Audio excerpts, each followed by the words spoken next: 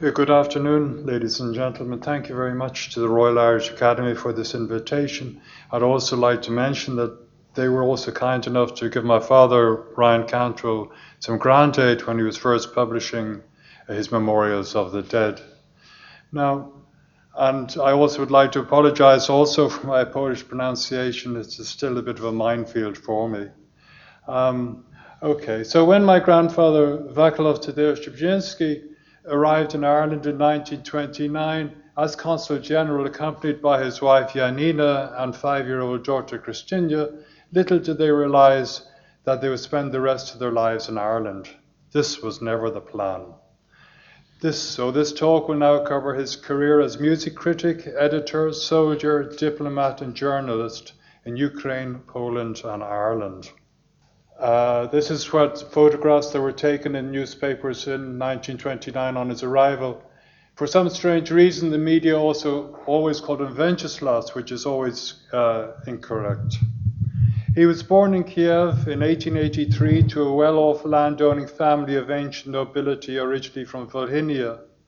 His mother, Maria Molsky, was a talented musician who studied clavier and singing as a teenager in the Franz Liszt University of Music in Weimar in 1876 and 1877 and received Liszt's applause at a public concert.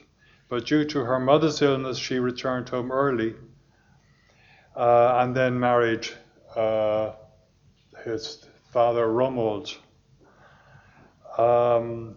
He writes, the private concerts were arranged in our house, which was simply vibrating with Bach, Mozart, Beethoven, Chopin, Liszt, Tchaikovsky, and later Wagner. Among other musicians who used to play in our house was an elderly gentleman by the name of O'Connor, a Polonized Irishman. He qualified in law in 1907 and received a diploma in composition from the Kiev branch of the Russian School of Music, later the Kiev Conservatoire, around the same time. He joined the Dziennik Kujawski, the Daily Kiev, a Polish newspaper that was founded in early 1906 at the end of that year. He later joined the editorial staff and became its main music critic. Its coverage was international. Taking Ireland as an example, an obituary from Michael Davitt as an independence leader was published in May 1906. The 1916 rebellion received daily coverage for about 2 weeks, though the first report gave Thomas Connolly and the agitator Larkin as the alleged leaders. Accuracy improved thereafter. This was followed by detailed political and constitutional analysis, articles in Roger Casement, and anniversary articles in 1917 and 1918. This is a photo from the 1890s. Now, these newspaper articles, I tracked down about 200 of them published between 1906 and 1916. The reason for the decline in 1914 is because the paper has survived very badly after that period. And this is basically the season of coverage. The season was basically during the winter with a break for Christmas, and during the summer, everybody went on holidays. During the summer season, he traveled around Europe, including Beirut, because he was a very great fan of Wagner and the Russian Empire. And on one occasion, he spotted Rasputin in St. Petersburg. As I said, he was a dedicated follower of Wagner and published this critical essay in 1909 based on articles from the paper, though he subsequently wrote far more. If there was a Wagner concert in town, he was sure to be there.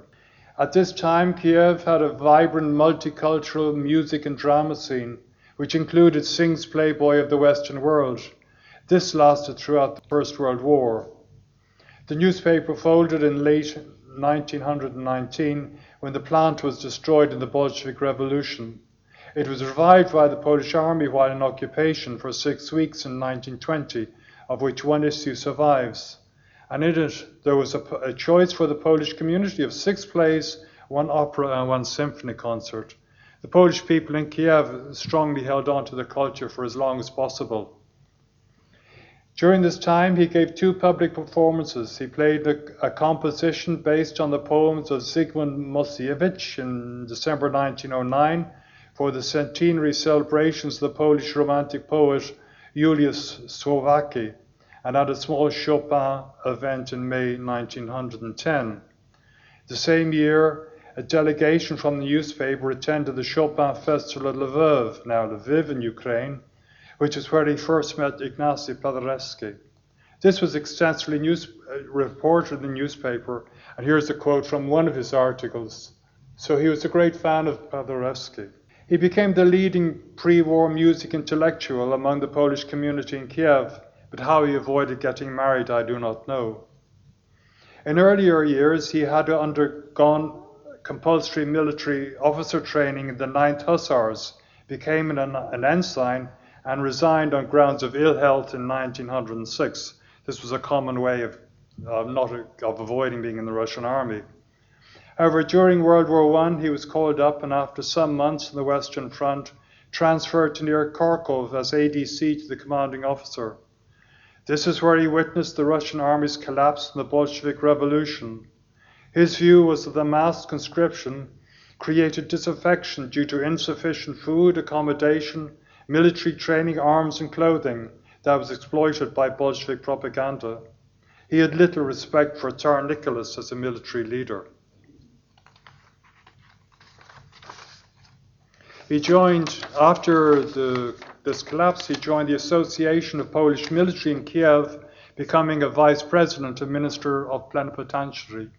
He assisted in the creation of a new Polish army from the collapsed Russian army, which subsequently went to Odessa, then under the control of the Triple Détente.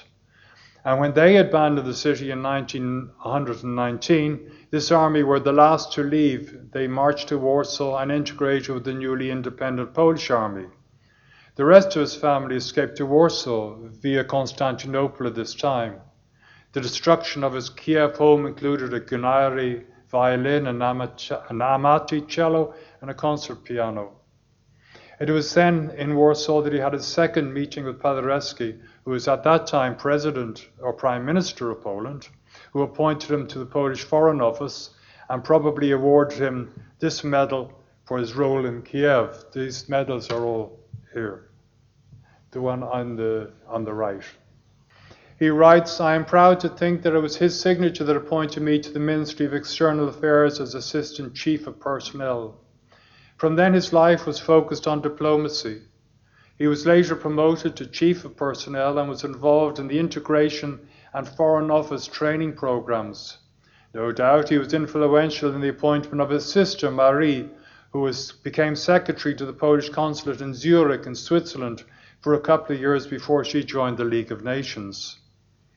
He took time off to act as intelligence officer in the 101st Light Horse Regiment in the Volunteer Army during the Battle of Warsaw in 1920, when the Russian army was comprehensively beaten." Yeah, and that's the medal on the right where he got for the Battle of Warsaw. Meanwhile, in January 1920, aged 37, he married Janina Bronisława Ochocka, born in 1893, the daughter of a well-off merchant, Warsaw merchant.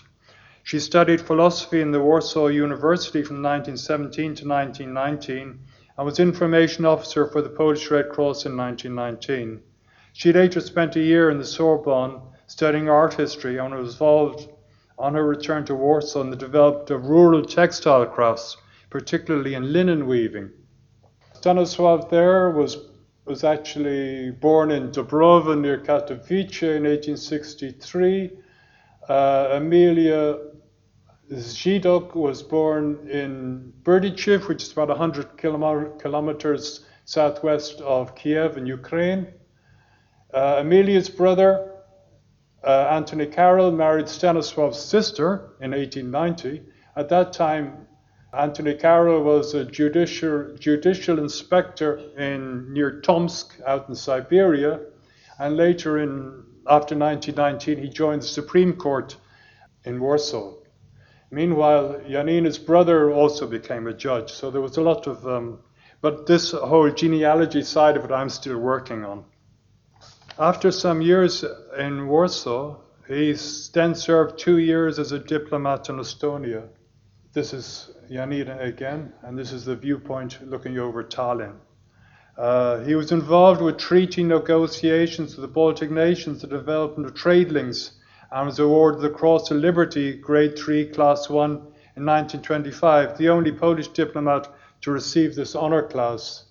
This is the memorial in Tori Church in Estonia. He is second on the list, but there are many well-known names on that list, including Piłsudski, Sikorski, and a number of others. He was recalled in 1926 and became Chief of Secret Correspondence of the Foreign Office in Warsaw. But over this time, the Foreign Office came under the total control of Piłsudski's followers, who sidelined all independent civil servants.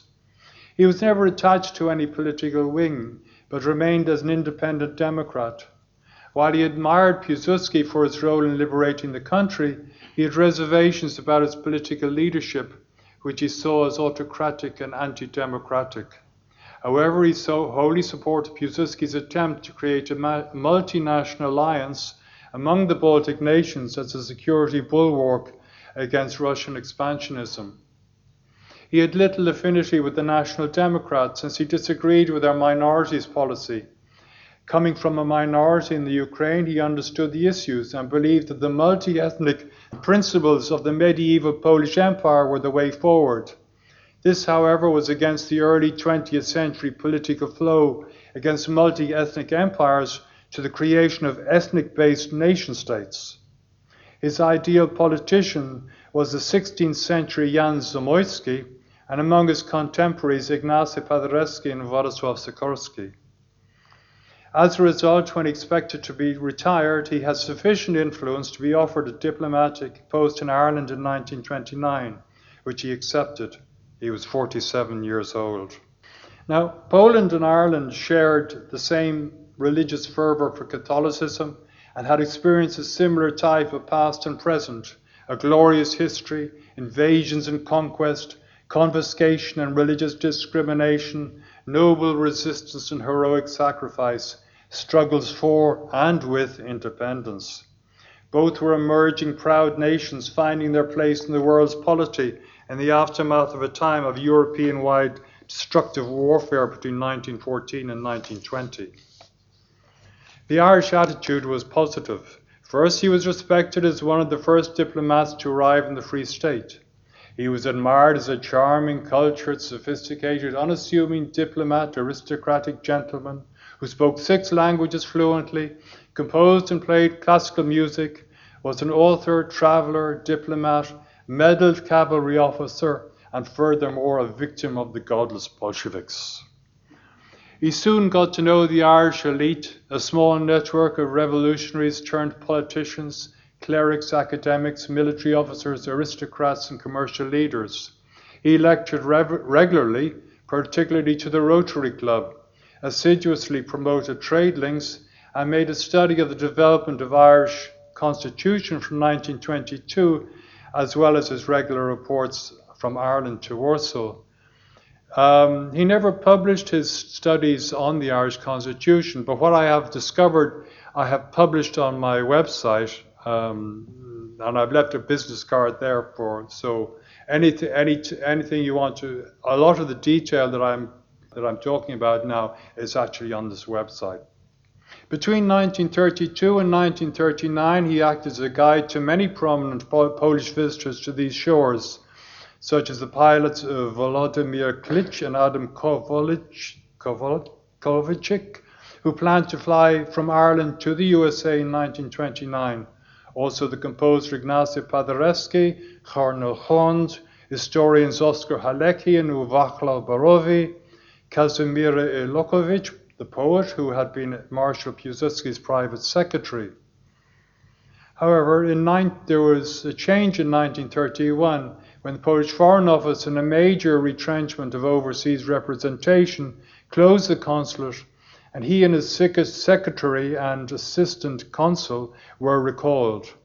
Not finding any suitable employment in Poland and out of sympathy with the increasing authoritarian government, he offered to become an honorary diplomat. This was accepted, and he returned to Ireland in 1932 in time for the Eucharistic Congress, which he saw as the highlight of his diplomatic career in Ireland. And here we have Cardinal Hunt with two of the major clerics, and Governor James McNeill. This was the time when Governor James McNeill and Eamon de Valera were having their major controversy, which led to his retirement early. From then on, from 1932 onwards, he's devoted his time to writing articles about Ireland and about Irish political issues for the Warsaw Courier, the Courier Warszawski, and contributed to the 1937 Polish Encyclopedia of Political Sciences. For these 7 years, he was the mediator and main source of information about Poland to the Irish and about Ireland to the Polish. He also took advantage of the Anglo-Irish trade war in the 1930s to increase trade between the two countries. He lectured on Polish history and culture in university colleges of Dublin, Cork and Galway, hosted a Polish music hour on Radio Éireann, and tried to improve his terrible golf. It was in Milltown Golf Course that he first met Douglas Hyde, which ultimately led to his invitation to the President to attend the Irish football match. Its unintended consequences highlighted some of the perils of international diplomacy. This was just before the Irish won, actually. 2-1, I think. The eruption of war in 1939 was not unexpected. This is the cover of the Dublin Opinion on the 1st of January 1939. His position as an honorary diplomat was very shadowy indeed, according to a Department of External Affairs memo, but this was solved when he was reappointed as a full diplomat in 1940. He opened an office in Fitzwilliam Square, from where he circulated the many publications of the London Government in Exile and contributed a book of his own. This is also Dublin Opinion of October. This was, after that, the Dublin Opinion completely stopped all European coverage as part of the censorship. So this is the book that he published, Poland, Lights and Shadows of an Ancient Nation. This went to 3 editions and cost £75 per edition for the printing. His postal bill was very high, as his mailing list included members of the Oireachtas, archbishops, bishops, and the national press. He responded to personal queries from the general public and circulated the Polish Fortnightly Review and other books, for which he received many thank you cards.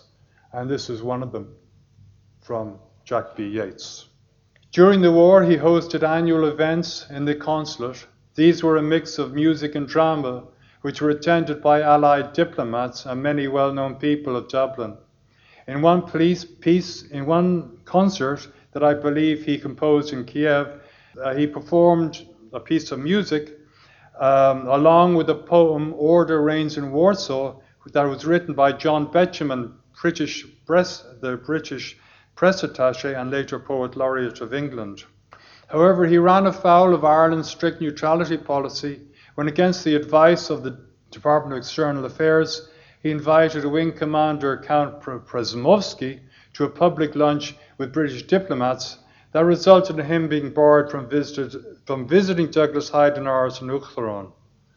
The Department of External Affairs noted that he was not in favour of Irish neutrality, though recognised the reason why. His mother, who was in her 80s, and brother died in Warsaw during the war in unknown circumstances. Meanwhile, in 1943, his sister Marie, who had left the League of Nations in 1937, was stranded in Nice in France, unable to leave until she could prove that she was Aryan and Christian. There's a whole file in the Department of External Affairs about this. However, she managed to escape independently to Lisbon, where she worked for the Polish Red Cross till the end of the war. After some years of seeking work in Ireland and England, she returned to Geneva, where she was employed by the International Telecommunications Union and died there in 1964. Around the same time, their daughter Christina, immediately she turned 18, went to London without telling her parents and joined the Women's Auxiliary Air Force, where she served with the meteorological section in London and Oban in Scotland.